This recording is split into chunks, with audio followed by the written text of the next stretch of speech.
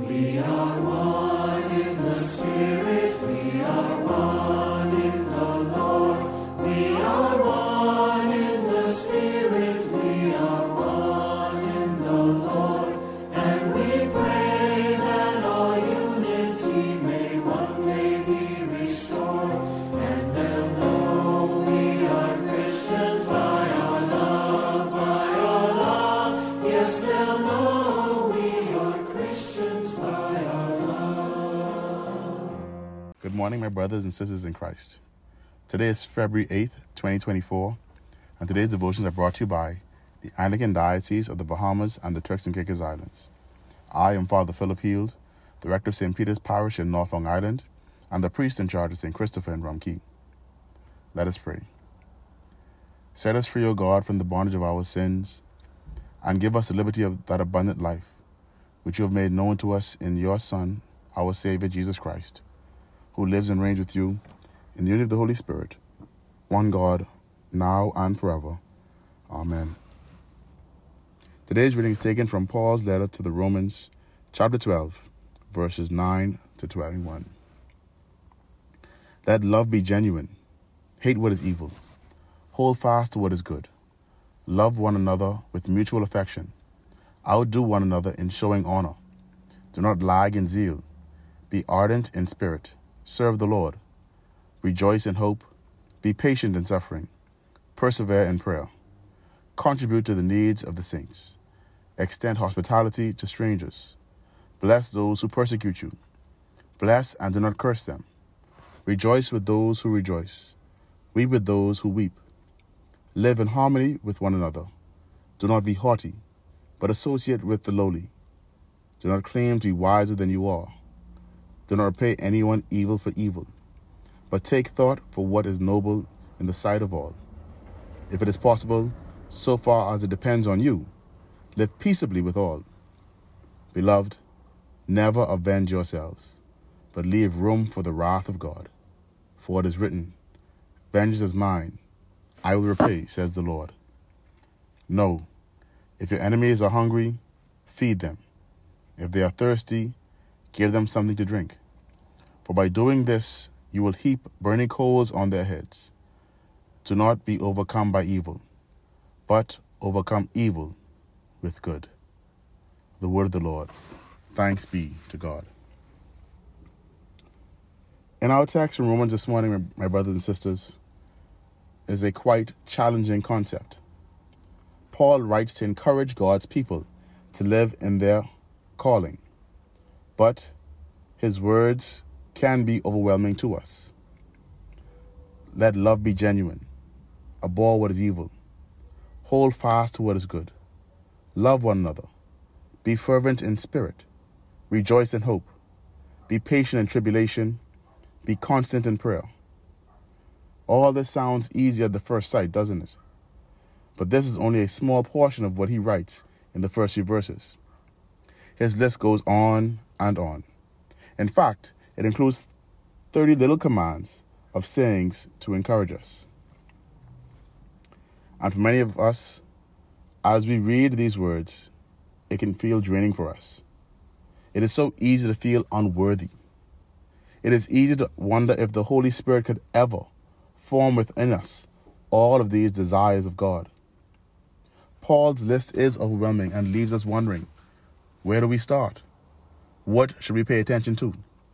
What is a Christian to do with all these words? But this morning, I would like to address or focus on one of the overarching thoughts of Paul's encouragements, which is self-sacrificial love. Paul tells us about self-sacrificial love in the first 5 verses. He encourages us to have this with these sayings. But what is self-sacrificial love? It is a genuine love. It is a love that cares for others and their needs. It does not focus on us or demand anything in return for what is done for another. Basically, it puts others first. Paul says a self-sacrificial love also abhors what is evil. It despises and repulses evil acts and deeds. It is a love that does not seek to harm or avenge oneself. A self-sacrificial love also is one that shows a brotherly love to others. A brotherly love sees people as all alike and on the same level. It does not have favorites. This love goes above and beyond our immediate family ties and does not depend on natural or ethnic bonds. And this is exactly what our world needs right now. And this love ought to lead us into a deeper, more devoted level of service to God and His people. And as Paul tells us about self-sacrificial love, we cannot help but be pointed to Christ's self-sacrificial love for us. Jesus once said himself, "Greater love has no one than this, that someone lay down his life for his friends." Jesus loved us so much that He willingly gave up and laid down His life for us so that we could have His. He put our need for grace and salvation first, and He let Himself endure beatings, torture, pain, and suffering for each and every one of us. He did what it took to save us. We only love and have the opportunity to love because He first loved us. And when we share this kind of love with others, it points them to the greatest act done for them, which is Jesus' death and resurrection. So yes, my brothers and sisters, the list we see in Paul's letter this morning may seem overwhelming, but at the end of the day, it points us to Jesus Christ and His overwhelming grace and love for us. I pray that this devotion this morning was a blessing to you and that you will share it with all you know and love. May God bless you and keep you this day and always. Amen. We will walk with each other. We will walk hand in hand. We will walk with each other. We will walk hand in hand. And together we'll spread the news that God is in our land. And they'll know we are Christians by our love, by our love. Yes, they'll know we are Christians by our love.